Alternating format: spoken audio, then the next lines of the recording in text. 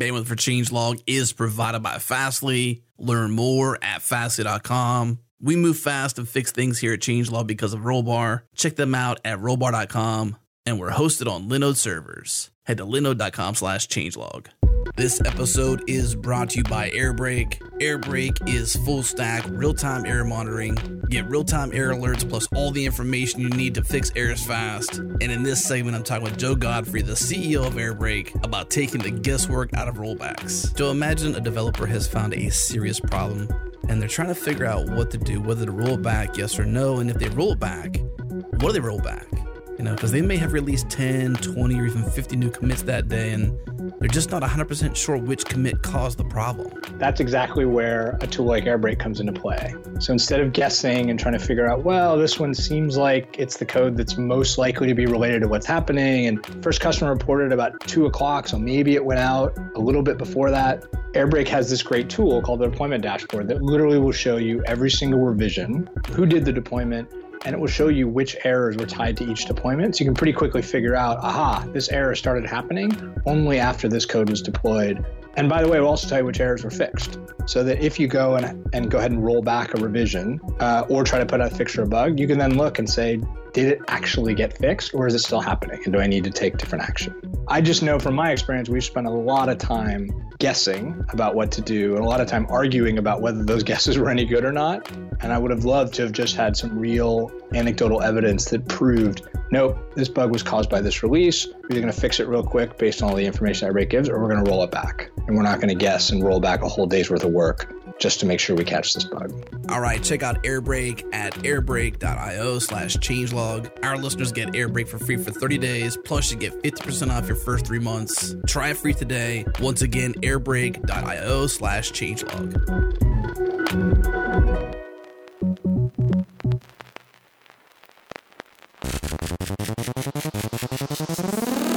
Welcome back, everyone. You're listening to the Changelog, a podcast featuring the hackers, leaders, and innovators of open source. I'm Adam Stacoviak, editor-in-chief of Changelog. On today's show, Jerod went solo talking to Kurt Mackey, co-founder of Fly. We talked with Kurt about his work at Ars Technica, his prediction that tabs would just be a fad when Mozilla released with tabs way back in the day. He was a founding member of MongoHQ, which was later renamed to Compose and acquired by IBM. The programmability of infrastructure, time to first byte, lighthouse scores, and the importance of performance. His thoughts on raising money to build something, and JavaScript at the edge, and the behind the scenes of building the Fly platform.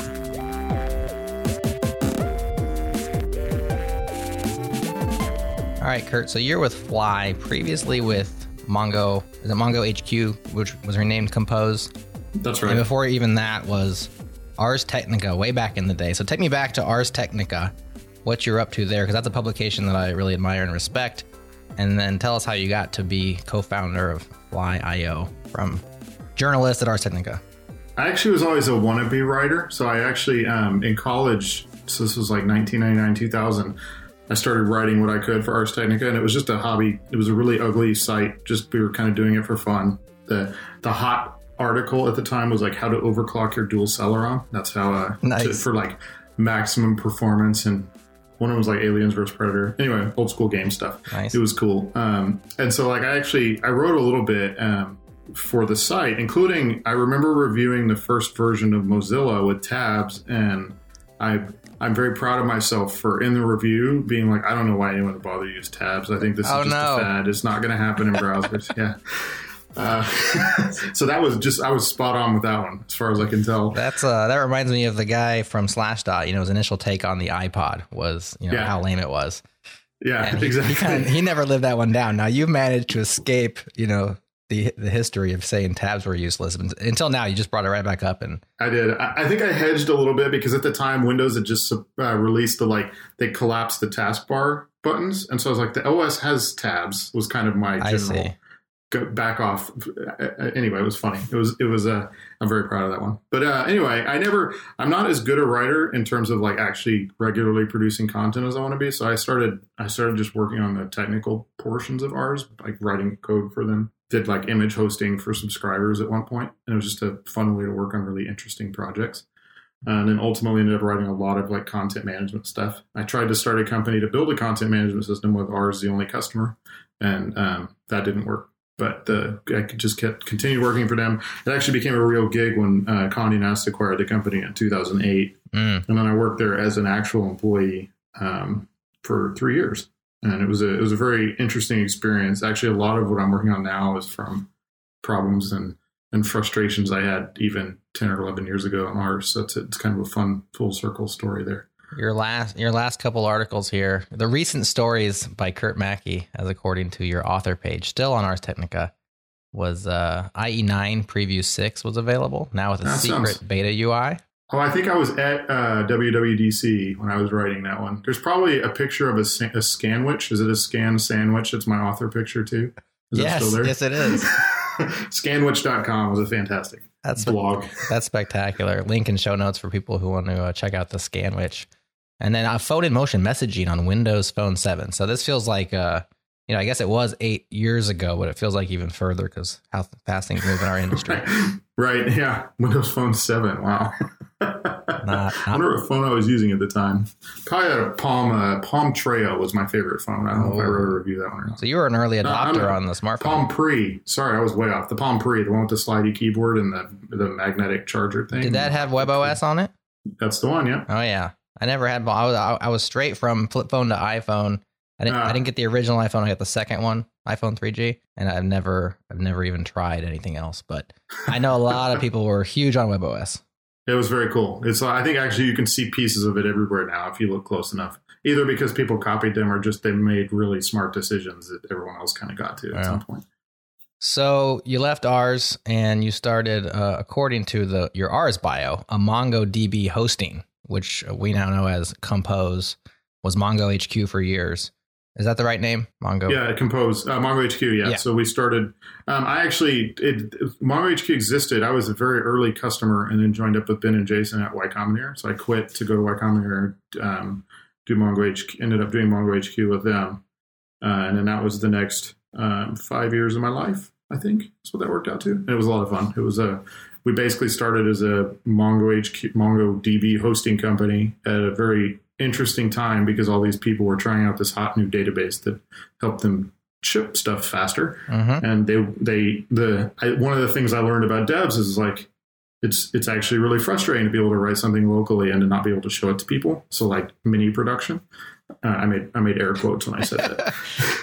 Air quote mini production. And so like we ended up just capturing this wave of people who wanted to publish applications that were using MongoDB on the back end, and no developer wants to run a database. So it was a very natural thing to try out.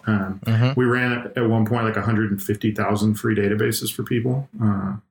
Ultimately, we killed the free databases because we learned that free database users were never going to pay us money for anything. There was no upgrade path from those people. They just stayed there. That was it. Yeah, there wasn't. Not even was there a path. Like the people who wanted the free data. What we learned for databases specifically was the people who will pay you money will pay you at the beginning if it's cheap enough, because like $15 a month just isn't that big a deal. And the people who refuse to pay you money are probably never going to change their mind. Yeah, that's kind of the downfall of the freemium model, is that the free people who you think are growing those opportunities for upgrades are A, rarely going to upgrade if ever, like you found out, and B, they tend to be the most needy customers in terms of support, which is not my experience. I've never ran a SaaS, but that's what I've heard. No, they are definitely. They're the loudest on Twitter. One other problem we ended up having is we basically send everyone to like try out MongoHQ with a free database. And the reality really wasn't even our best experience. Like we were better off giving people a free month on the actual paid product because it represented all of the things we'd be doing for them instead of them having to imagine and get a subpar product. So I learned a lot about freemium there. I'm mildly cynical about it now. I have strong opinions on how I would like to do freemium. Interesting. Because of it, yes. So we might get to that, but let's talk about this next move. So you left MongoHQ /Compose, and now you're co-founder of Fly.io. So tell us about that decision in your life, and then the opportunity that you had with Fly. We sold Compose to IBM in 2015, and I made it 8 months at IBM.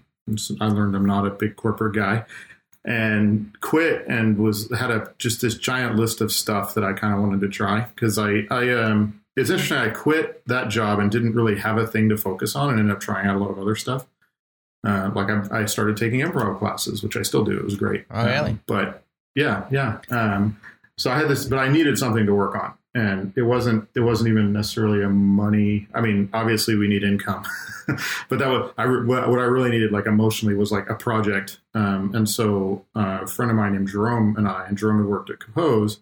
We're just going through ideas. And at that point I'd sworn off infrastructure. I was like, not going to do it again, to do something entirely different.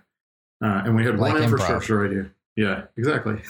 Did you try anything else? I had all these. Was there any other random things that you did that maybe didn't stick? I tried racing cars because I'd always wanted to, and I had time, and that was fun. But it didn't like scratch any creative itch. It's a very mechanical. Yeah. Like to go faster on a track is do the same thing right every time, and not a lot of creativity there. Unless I did like rally cars, because going off road's a lot more unpredictable, and you slide around and do stuff. But it was still just it wasn't fulfilling in the way that I think I was looking for. The improv helped because that was creative. But yeah, I also tried being a full-time parent. I have 4 kids, so I spent 3 months as a full-time father, and that was plenty for me. I was fully content. You're ready to get out of the house after that. Like, check, done that, yeah. Like, I really enjoyed it. I'm glad I did it. I'm not a full-time parent forever. What about financially? So, these are all, full-time parent obviously is part of a household, but in terms of things that bring in finance, the rally car thing, the improv thing, these were hobbies, or these were like creative endeavors. Yeah. But was Fly like your next effort at financial success, or were there things in there, false starts before that? We don't have any other starts. We had a lot of ideas, some for things like helping parents control screen time, other things that probably be really hard to make money with. But the farthest we got on any of that stuff was mainly like writing out the idea, kind of trying to determine if it'd be useful. One of the reasons we did Fly is I actually went and I decided it'd be a good idea to go talk to our previous investors just to keep the relationships warm, just in case we ever wanted to raise money. And a lot of them actually I was just talking through ideas, and we actually had several people offer to invest purely on the basis of the one, like Fly, basically the one infrastructure idea we had. And I was like, that's an interesting sign. That's a big shortcut, save a lot of money fundraising, and just be able to do something. I feel like that was fortunate, and we probably won't ever get that experience again, but we basically got an easy round of money out of it, which is never something that happens. As far as was there any question marks, like it's almost too easy? Like, could this be like, sometimes it's like, if it's too easy, something's too good to be true, it probably is. But are there ever like doubts that maybe like, how is this going so well? Because so many people struggle to get there at all. Yeah. So I'd gotten I think I have a relatively healthy take on fundraising, which I didn't really have doubts about it too easy, because like fundraising isn't actually a sign of anything. Yeah. It's like a thing you can use to do good stuff. But it was like, well, now we've raised money, now we got to actually get to work, was kind of my mindset. But it has been a really fascinating learning experience to like deliberately build a product from scratch underneath a round of money and get it launched. Instead of everything else I've ever worked on has been, I want to say like accidentally successful, but what it's really been has been a hobby I spent a lot of time on that then became a business because people wanted it to be, and it was a lot less intentional, I guess I should say. And so it's been really fascinating to learn how to build a company from scratch without already having a product, basically. Yeah, it's been a lot of fun. So that's all the doubts been that related to that. So. Gotcha. So what did the pitch look like back then around Fly? What were you telling people you were solving? What was the problem space? And a lot of this actually came out of Condé Nast, and basically the way I was explaining this to people was there's a layer of the internet that developers don't have APIs for, which is kind of the load balancing / proxy layer. It's like CDNs work at that layer, but you don't really have the ability to control your CDN. Load balancers work at that layer, but like other than setting up a load balancer with maybe a REST API in Amazon, you can't change how it behaves. And so the way I was pitching this was like all internet infrastructure will ultimately be a programmable environment, because you need that level of control to apply basically business metrics to your infrastructure. So one of the really fascinating things we were right about how we were pitching this. I didn't know the exact metric at the time, but one of the things we've learned is like companies now used to track like time to first byte religiously. So when they were setting up a new service, they'd track time to first byte for any request that was made to their application.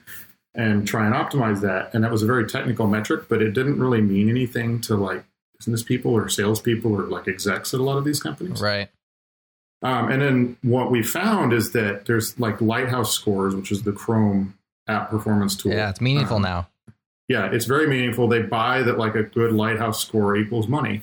And one of the really interesting things we've come across is like, cool, well, you can actually program at this layer to improve the lighthouse score. And it's weird because it matches what the very broad thing we were pitching, but it's not exactly how I expected to end up making a business out of it.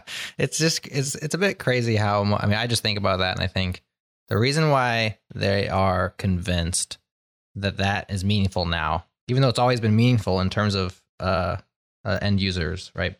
Perceived performance and all those things. We have metrics and we have like the blog, the articles and the probably case studies written by Amazon talking about, how much money they lose with every second or millisecond.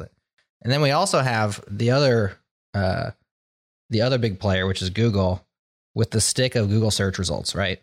So like as soon as they say now speed matters in your SRE or your ranking, your page rank, now it's like it changes everything. It does. It really does. And we were using those 10 years ago at Condé Nast, we were beating the speed drum using those same quotes from Amazon, those same quotes from Google. So yeah, Google's basically put that stake in the ground of speed matters. We're going to apply it to speed rankings, but they've also simultaneously given people this score that is indicative of what they expect the user experience to look like. And previously, like we've used lots of tools to track stuff over time, and it's that leap between like what this tool is telling us and what we actually think users experience has always been too big. And now it's very easy to like, you go to any Gatsby generated site that's scoring a Lighthouse 100 and you click on a link on that site and everyone's like, oh yeah, that is really fast. Yeah, exactly. That actually matches what I'm seeing. So now it's more apparent to the business side of businesses that this is something worth investing in. But back when you were giving the pitch, it probably was still somewhat of a hard sell. But you weren't selling necessarily the speed. You were selling, I guess, the malleability of CDNs or the programmability of infrastructure. Yeah, that's speed is actually a really good thing to solve at this layer. But yeah, what we've ended up building now is kind of a global application platform. And the idea is like people should write JavaScript once and they should deploy it and they shouldn't worry about where in the world it's running.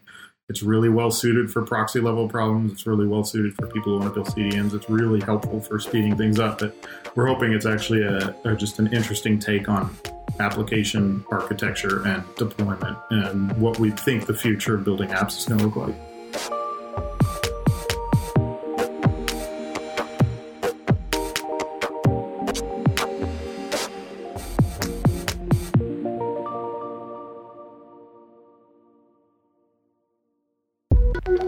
This episode is brought to you by DigitalOcean. DigitalOcean is a cloud computing platform built with simplicity at the forefront, so managing infrastructure is easy. Whether you're a business running one single virtual machine or 10,000, DigitalOcean gets out of your way so teams can build, deploy, and scale cloud apps faster and more efficiently. Join the ranks of Docker, GitLab, Slack, HashiCorp, WeWork, Fastly, and more. Enjoy simple, predictable pricing. Sign up, deploy your app in seconds. Head to do.co/changelog, and our listeners get a free $100 credit to spend in your first 60 days. Try it free. Once again, head to do.co/changelog.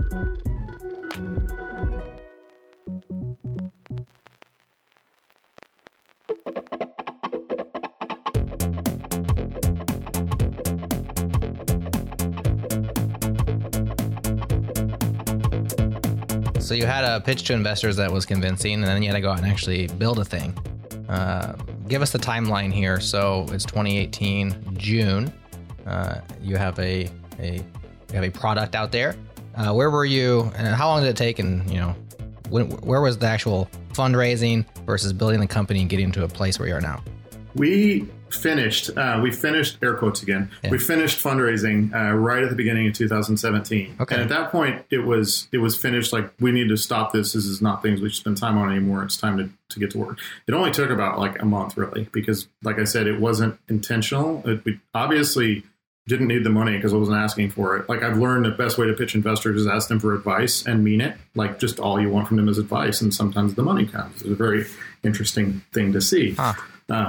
So we raised money really quickly, and then we sat down to start building. And we had some ideas for kind of the very smallest thing we could give to customers. I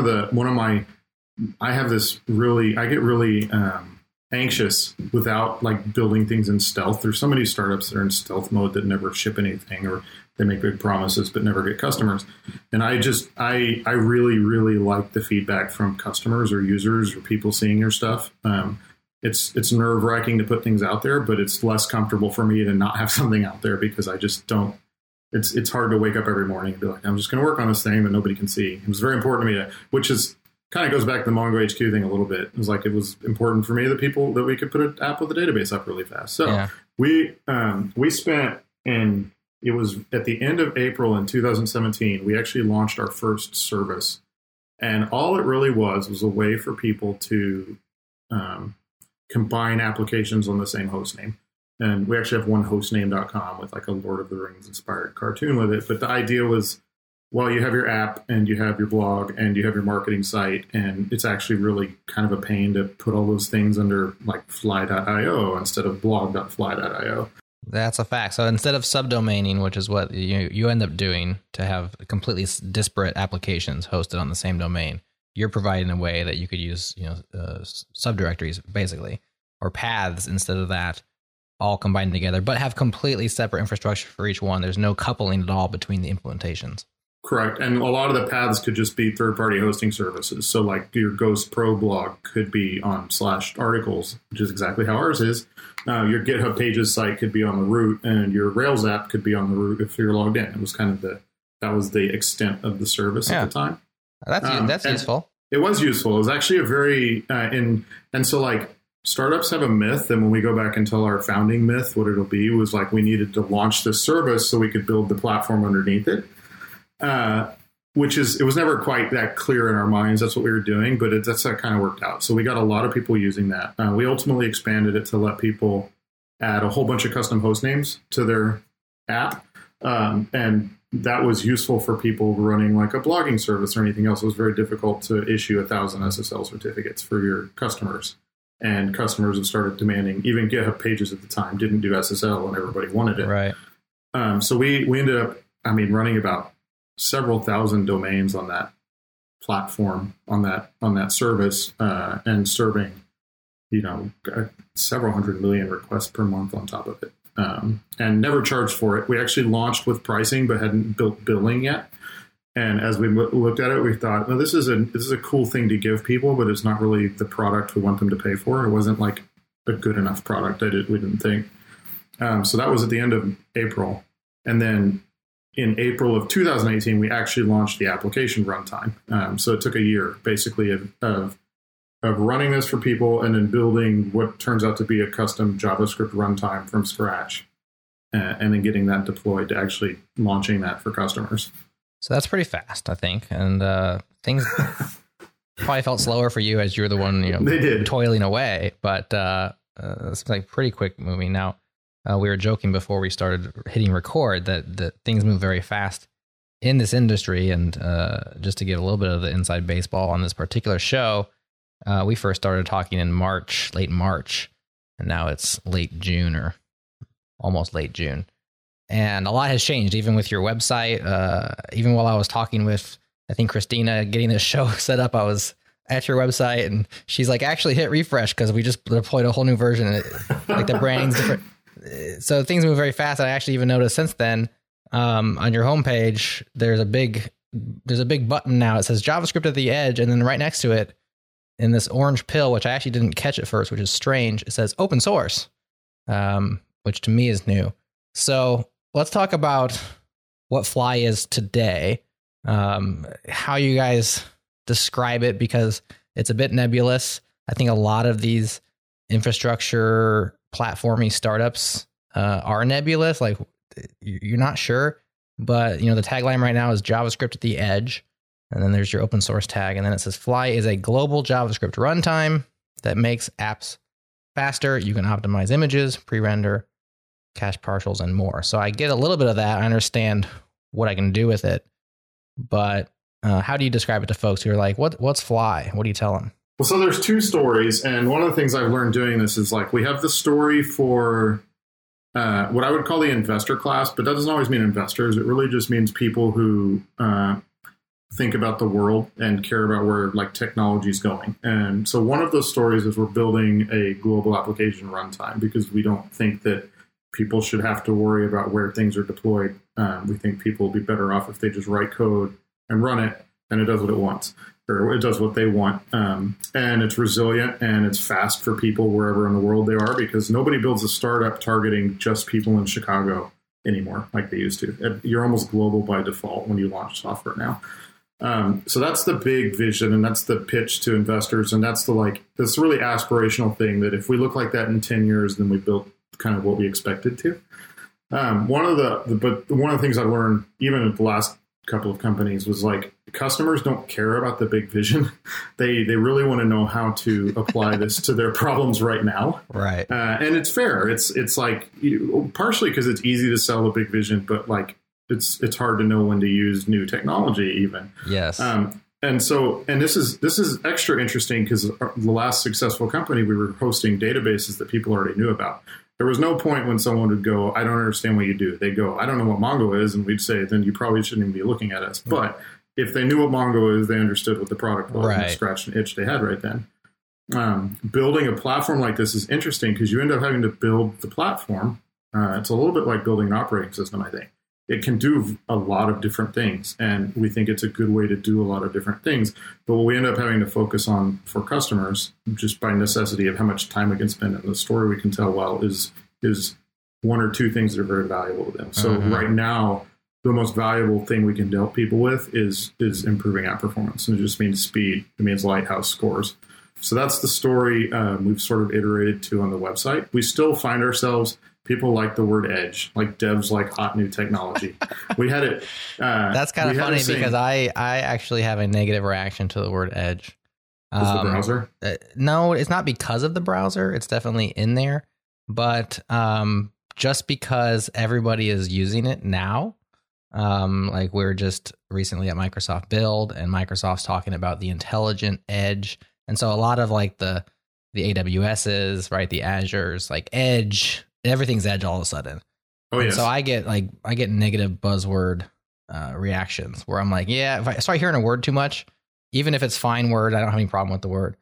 It just starts to be like, yeah, another edge. Come on, guys, come up with something fresh. I have the exact same feeling. And what's funny is at one point our site said the serverless edge, which probably would have just made your head explode. Yes, for sure. And what's really fascinating to me is like for you that's true, for me that's true, because we're like immersed in this stuff. Right. I think a lot of people, like especially devs at some of the larger companies we're talking to, like they're actually really drawn to serverless because they feel like it's this interesting thing. They're really drawn to edge because they feel like it's this interesting thing, and it's one of the few places where like the language works for customers and for investors. Yeah, that makes sense. Yeah. So I think like we keep changing that just depending on who's doing what, and at some point we'll know what people respond the best to. But sure, that's the other fun thing about devs is like 10 of them will like something and 90 won't, or another 7 will like something else. And so until we can get the site to say exactly what people are thinking all the time, we'll just keep changing. Right, exactly, until the machines just know. Yeah, customized based on what I've responded to previously in some.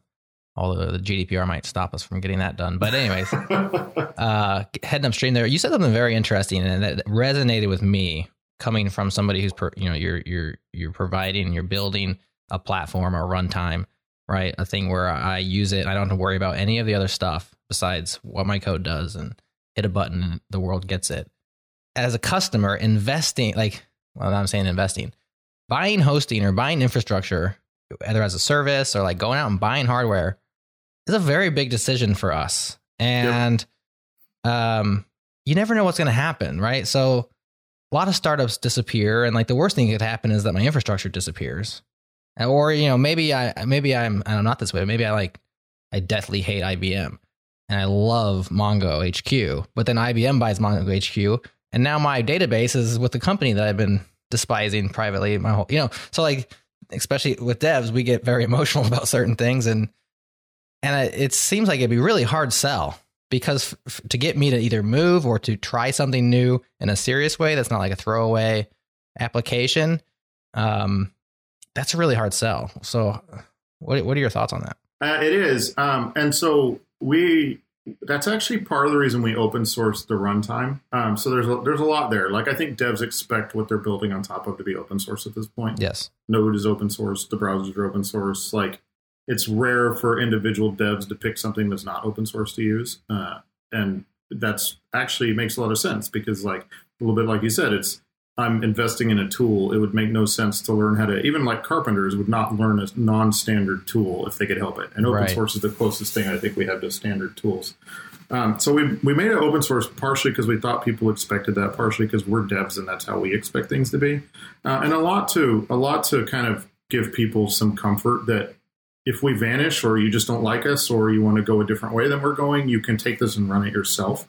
It's not easy. Like it's not easy to spin up servers all over the world and get this going, but it's doable. Like it's there. And if all else goes to heck, it can be done and you're relatively safe in that respect. But we also like one of the interesting things that I've come across is I expected that to be a lot bigger part of the story to like bigger customers. And it's really not. When we talk to bigger companies, they're primarily concerned about SLAs and data and like who owns data and support agreements and all of these things. And there's a little bit of like, they have to sort of check the box that this is like open source checks a box for them. And I think maybe defaults into a different mindset. But for the most part, they really just they want something that solves a problem for them that they don't have to think about. And so this is when it comes back to, we improve lighthouse scores. What they want is to improve their lighthouse scores. Right. And if we can do that and we can prove it, which we can, they're not really worried about where this is going to go because they just want better lighthouse scores. It's a problem they need to solve. And so we've gotten a little lucky because I think just selling infrastructure to companies is really hard. Yes. But selling a business improvement takes a lot of those questions. It doesn't matter anymore. And so, yeah, a lot of the work we need to do is to get developer mindshare underneath, but the actual selling of the product it's going incredibly well, shockingly. Awesome. So tell us about the open source side. You say it's open core. So tell me exactly from your perspective what that means and the nitty gritty of what is open source, what's not. What have you? So open core for us means you can run. So basically, you can run the app in one place as if it were running on our service. The parts of the service that are open source are the parts that are easy to distribute. So the way you get started with Fly is you npm install at fly/fly and off you go. And so everything that it takes to do that is open source. What's not open source is things like managing thousands of certificates. And that's not really for a business reason as much as it's like just not easy to extract into a package like that for us at this point. I think at some point we'll do it. We have a distributed caching mechanism that is, again, like difficult to extract in open source. And so what we've found is that I think the bar for open sourcing stuff is actually like a little bit higher than it is to just build it and run it. You can build a dirty service by patching to get stuff together and keep it running and no one ever cares. But there's a certain, at least, and this might be pride talking, like there's a certain level of kind of quality and portability and installability that we want to have in the open source bits. And so we find that like what is open source and what isn't is more a function of what we can package up nicely for people than any kind of business decision. And so like basically like distributed cache is an open source, but there's a local one that works just fine. We have distributed data storage coming at some point that's not open source, but works fine locally. And then you can't do SSL locally. And that I expect would come someday. Local and open source are kind of the same in our particular world. Gotcha. So I'm looking at the open source repo here, which is also in the notes for y'all listening out there. And I'm excited to find, your own avatar here with, 36,000 lines of code or 19,000 deletes, like 118 commits. I mean, you're in the thick of it here. Yes. I would much rather build stuff than sell stuff usually. It's to the point where Jerome and I could easily just build things and never have a functional company if we weren't careful about like the decisions we were making. And that's my happy weeks are the weeks that I'm like talking to devs on Slack and not talking to big companies and doing pull requests and shipping features. Like that's when I feel the best. So it's quite fun. And even like I've gotten to do talks about embedding JavaScript at various JavaScript meetups, and that's great fun. I'd much rather do deeply technical stuff than like, write a white paper for a VP of something at some big company to read. So it's I don't know if I've done anything this week, but next week I will. Well, I see the only person that you're behind on the contributors list is Jerome. So it's a bit of a battle that you're losing. But how do you balance it? How do you know when to put the code editor down and say, I got to go, take this investor meeting, or I have to go sell something, or? That's a good question. I don't actually have a good system for this. It's a lot of like sort of gut feeling. If I and like every startup, depending on the day, I'm either super excited about what's happening or I'm worried that we're not going to kind of get over the next hump. And there's always a next hump, but our next hump is to build a sustainable company out of what looks like a really good start. And so if I'm obsessing over the hump, I will go come up with ways to try and get more customers. And if I'm really, really happy with like if we just landed a big customer, I might reward myself for writing code. One of my happy balances I've found is like, I can spend a lot of time writing just fly apps and then showing them to people. And it's a little bit of double purpose because I'm both user number one and it's helping people learn what they can do with the platform. So that's my airplane time. When I have to fly somewhere, I end up writing a bunch of example apps. So I think my last commits were actually like 3 example apps on an airplane ride when I didn't have any Wi-Fi. That was my fun bits. Awesome. Yeah, I did find one example app that I thought looked pretty cool, which was FlyGit, which is raw Git on top of Fly. Was that? Do you have your hand in that one, or was that somebody else? I did. Actually, a lot of we end up consuming a lot of files from a repository and injecting them other places. So if you go to our docs site, which is fly.io/docs/apps, it's just our README. And what we do is we pull that markdown down and render it and put it into our normal looking site. So we do a lot with mixing and matching content from Git. So FlyGit is the basis for a lot of that. And we've taken bits and pieces of that and used them elsewhere. Very cool. So while I'm staring at the repo, I have one last question down here.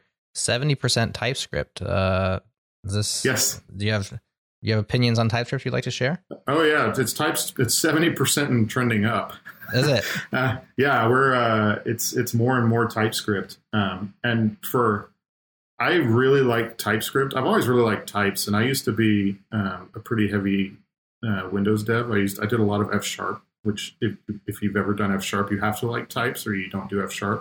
And there's a lot of that stuff that's trickled into TypeScript. And I feel like, I don't know, we both really like TypeScript because it's easy. It's much easier to reason about.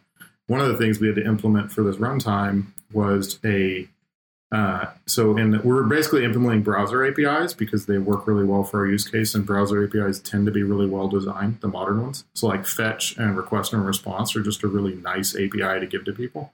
The request and response both have bodies that can be streams or array buffers, there's a whole bunch of different things that those bodies could be. Yeah. And one of the body mix-ins I implemented was first in JavaScript, and it just got overwhelming because I couldn't reason about what was actually happening throughout that big mess of JavaScript, and TypeScript made it about 1,000 times easier to understand what we were dealing with and how. The only thing that we've found that, and there's nothing TypeScript can do about this, I don't think, but like since we do write a library and a lot of our customers use JavaScript, you can still send untyped garbage into TypeScript, and you don't have any guarantees that what the compiler just said is happening is actually what's coming through. And it's not so bad. It's just a thing that's always sort of in the back of our minds when we're making APIs. Like, if we expect an object in a certain format, we still have to validate that at runtime, or it's not going to go well.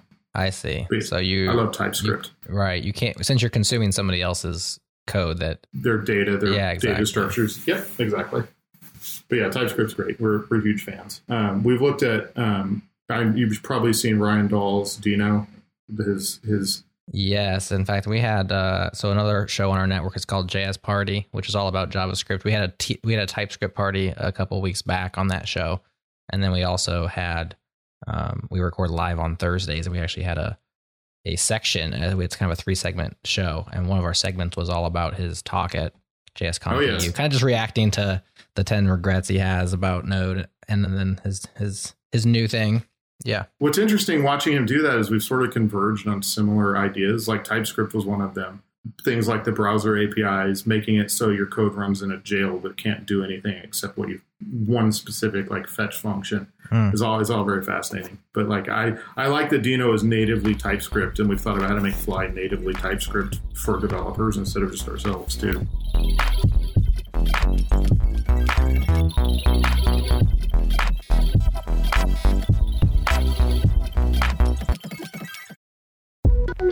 This episode is brought to you by our friends at GoCD.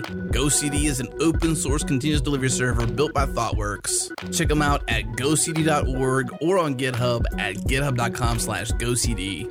GoCD provides continuous delivery out of the box with its built-in pipelines, advanced traceability, and value stream visualization. With GoCD, you can easily model, orchestrate, and visualize complex workflows from end to end with no problem.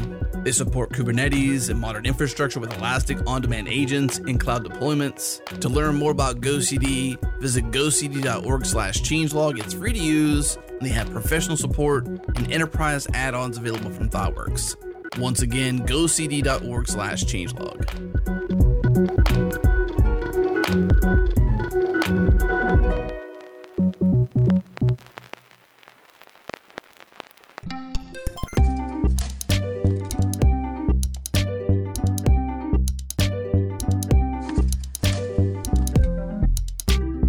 So we discussed the big picture of what Fly does today, what you're trying to do eventually, how you talk about it with investors, how you talk about it with potential customers or current customers, developers.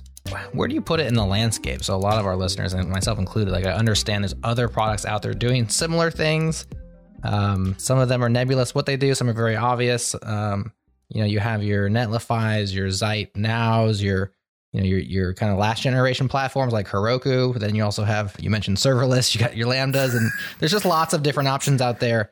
Where does Fly fit in? And if you do ever have the question of how does it compete, or where does it, differentiate?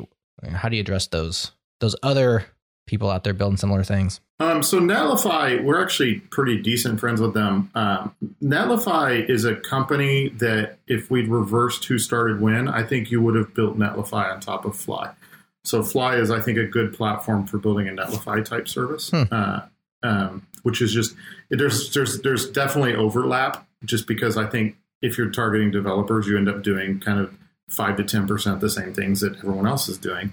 But Netlify is a really good possible customer. For Zeit is really fascinating. They write some genius code. I feel like Zeit is a better Heroku. And I should say more modern Heroku, because it's actually still really difficult to make something better. Heroku is still really good. Yeah. I don't know. The developer experience, it just works, is all kind of still amazing. I think if a Salesforce hadn't bought them, it could be a really interesting alternative to assuming it stayed alive and gotten bigger, to like the Amazon, Google Cloud, and Azure part of the world. The people we get most often asked about and compared to is Cloudflare, because they have service workers, and Cloudflare service workers look a lot like Fly apps, because I think it's a natural API to implement for the types of stuff we're doing. The big difference we have with Cloudflare, and investors ask this one a few times, is AWS is like a fully programmable data center. You don't ever call a salesperson to turn on a server or something else for you at AWS. And previously there were less programmable data centers, places like Savvis, places like Verizon, AT&T, all these guys, Equinix sold space and power for people. Cloudflare, I feel like, is like a slightly older generation of a similar problem we have. So they have, whereas we have an API for creating a WebP image out of any other image to serve it up to the right kind of browser, they have a button you check to turn on WebP. They put these service workers in the middle, so you can script some stuff, and there's a fairly decent set of things you can solve with Cloudflare that you could potentially solve with Fly too, or vice versa. But I think we're like developer first all the time. There's no part of anything we do that we want to hide from an API effectively, instead of this being a smaller bit of a much larger stack.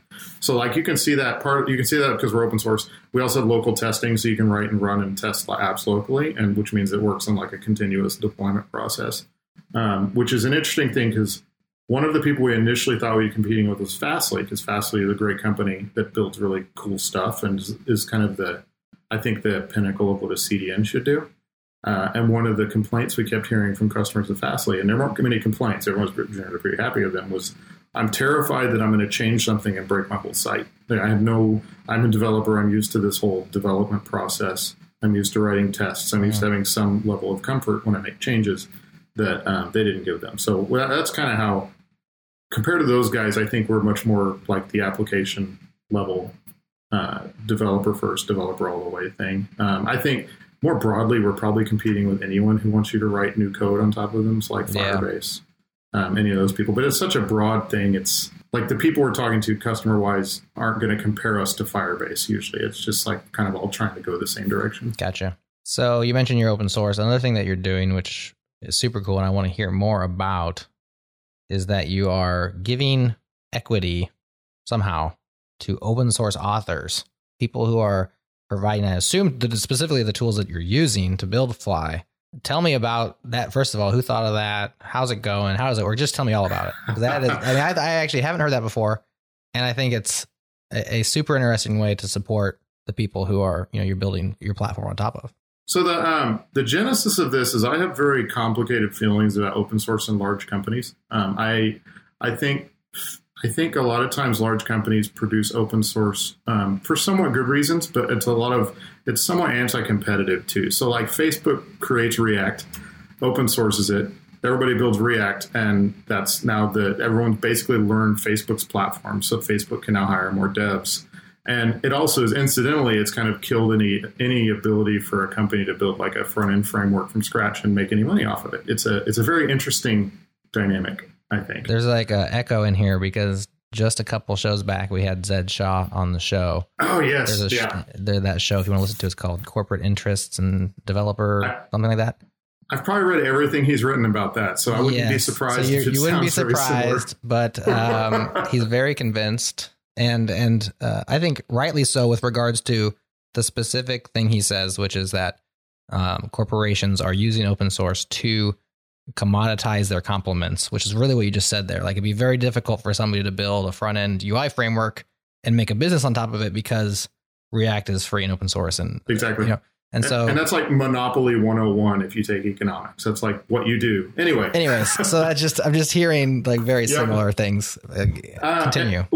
One other interesting thing we noticed, and we saw this at Compose because we hosted Redis. So a little bit of there's a fair amount of hypocrisy here because we were basically running open source databases and making money doing it.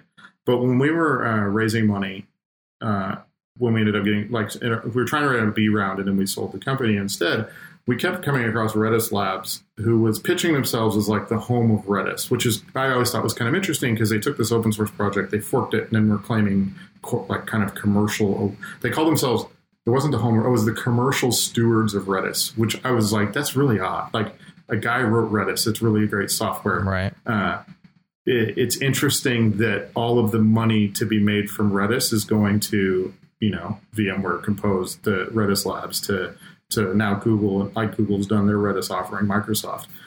So he's basically built this software that is ultimately worth in the billions of dollars, I would bet. Just if you were able to put a dollar value on Redis, it wouldn't be surprising to find out it's worth more than $1 billion. And so like I've always been a little bit wary of exploiting people who build things like Redis for like their own edification, just to build something cool for people and give it away. It's like the most pure open source there is.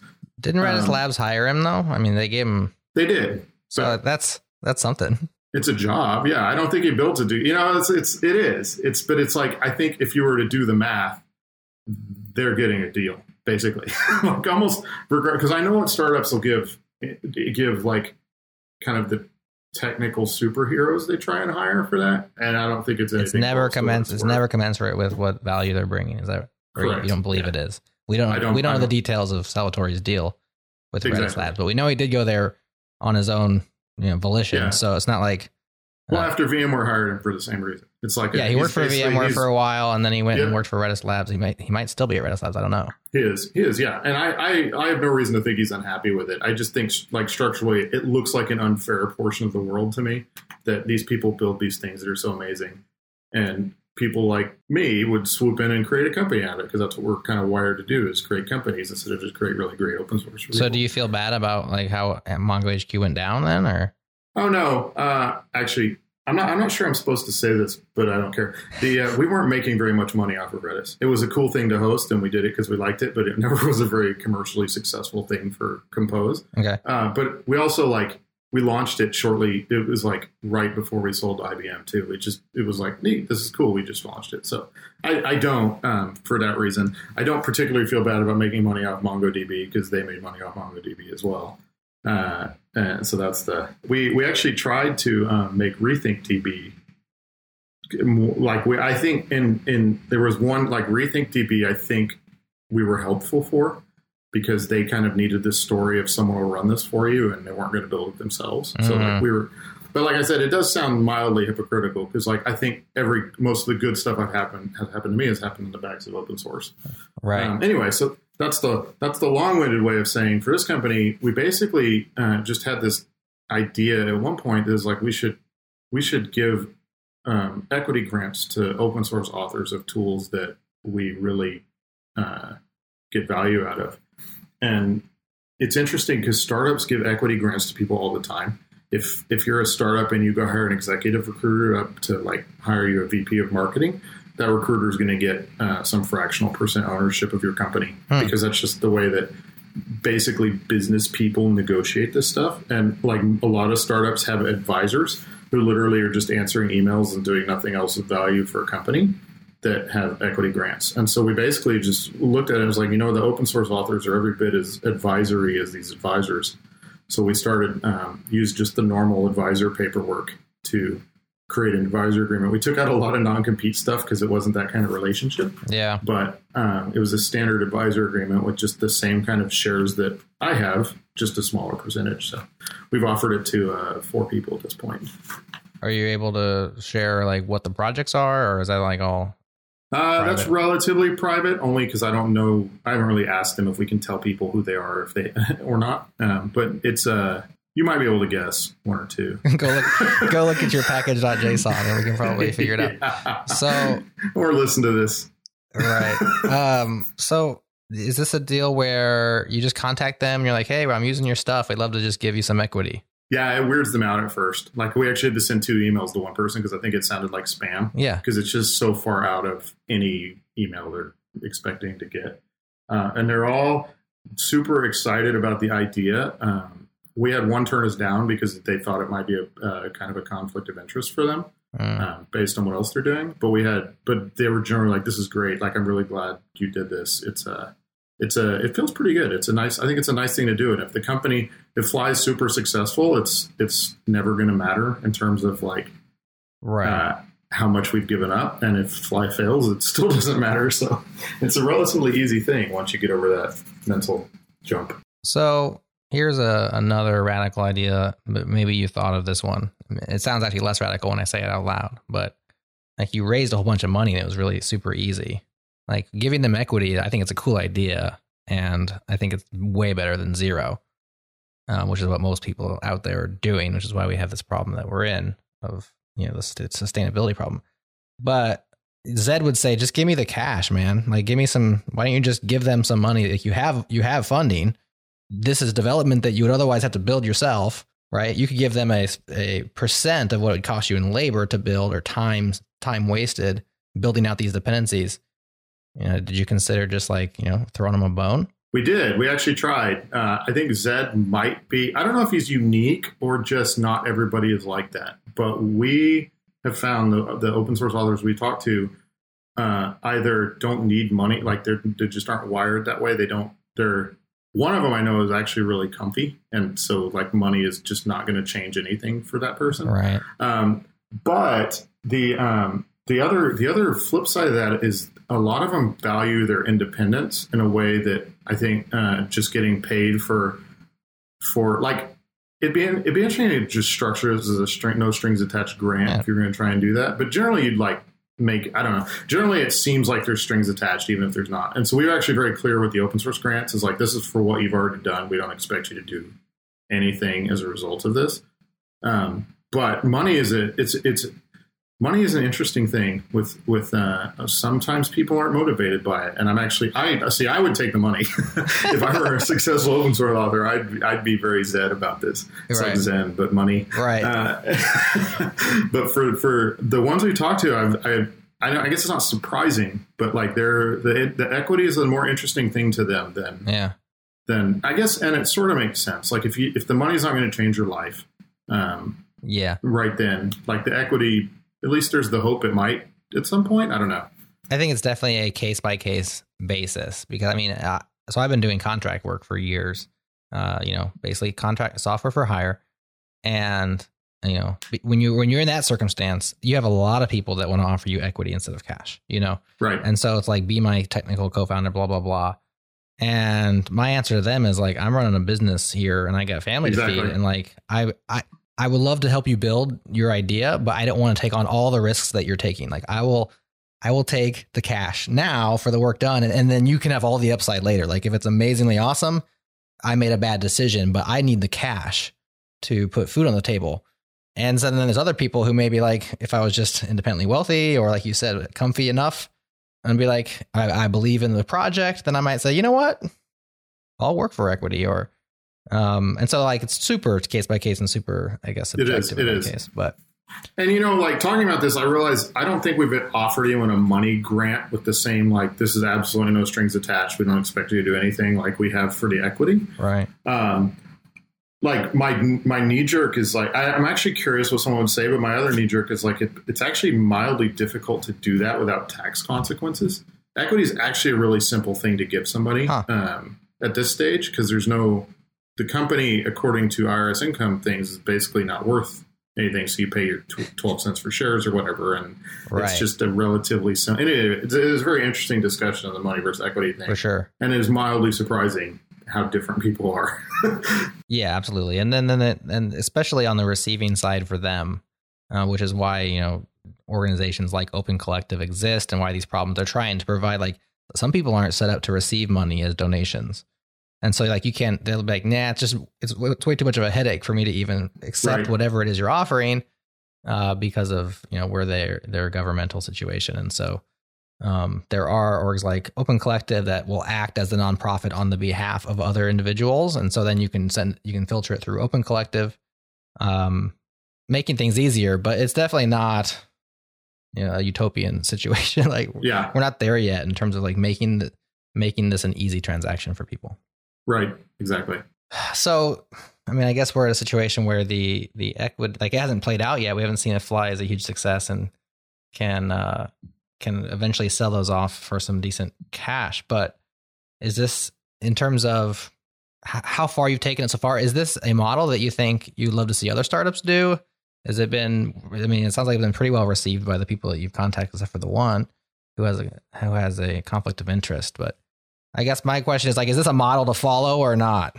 I think it is. I think it's so one of the things I like about it for us is I think it's a good thing to be thoughtful about. So just the act of doing it, I feel like makes you think pretty hard about where you're getting value. And it like, I feel more comfortable with my life when I can reckon with like how privileged I am to be doing what I'm doing and how lucky, like we could just go raise a round of money and just, not a lot of people can do that. Right. And so I think it's probably just a really good mental exercise, but I also think if you're at all worried about like the kind of the concentration of tech power and you're worried about the commoditization of open source, it's if every like startup that went through Y Combinator and raised a round of money was giving open source authors a little bit of chunk of their money, I think you'd be creating a lot of wealth over time for the people that are kind of building the backbone of what we're all doing. So yeah, I agree 100%. And then when I start to think about it, then I'm like, you know what, I feel sorry for the startups, like especially the Y Combinators, because like what's it, 20 grand and some training.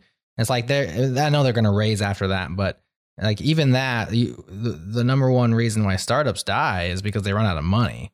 And of course, maybe they run out of money for different reasons. Maybe it's not viable. Maybe they can't manage it, whatever the reason happens to be, competitive pressures. But there's lots of companies who aren't running out of money, right? They're printing money. And like, if they were involved even at a very small percentage. I think we asked Zedshaw, like, what percentage would make sense that you'd be happy, you'd sleep well at night if, he was talking about this specifically, the huge tech companies would give, to their dependencies.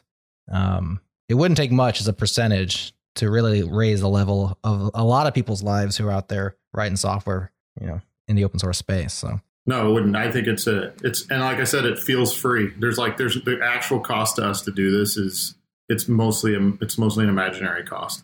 It's like, if we're huge and successful, it'll cost us some money, but at that point, don't care.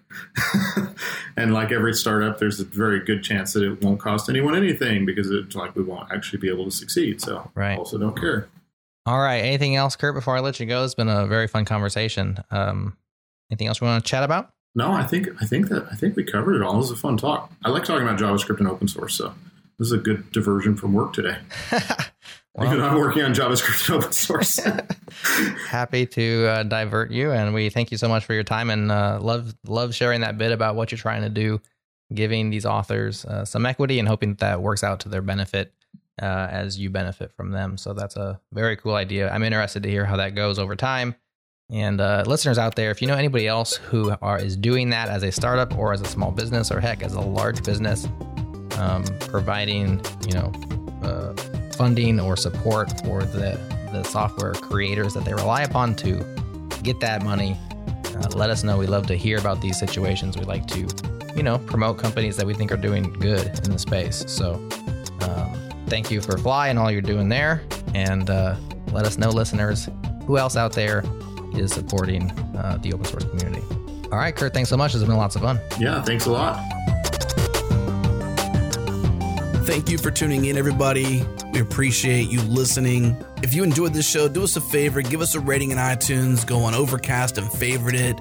Go share a link on Twitter, blog about it, whatever. Share it with a friend. And of course, thank you to our sponsors, Airbrake, DigitalOcean, and GoCD. Also, thanks to Fastly, our bandwidth partner. Head to fastly.com to learn more. And we catch our errors before our users do because of Rollbar. Check them out at rollbar.com/changelog. And we're hosted on Linode Cloud servers. Head to linode.com/changelog. Check them out. Support this show. Today's show was hosted by Jerod Santo. Editing is by Tim Smith. Music is by Breakmaster Cylinder. And you can find more shows just like this at changelog.com. When you head there, pop in your email address, subscribe to our latest news and podcast every single week in your inbox. Thank you for tuning in, and we'll see you next week.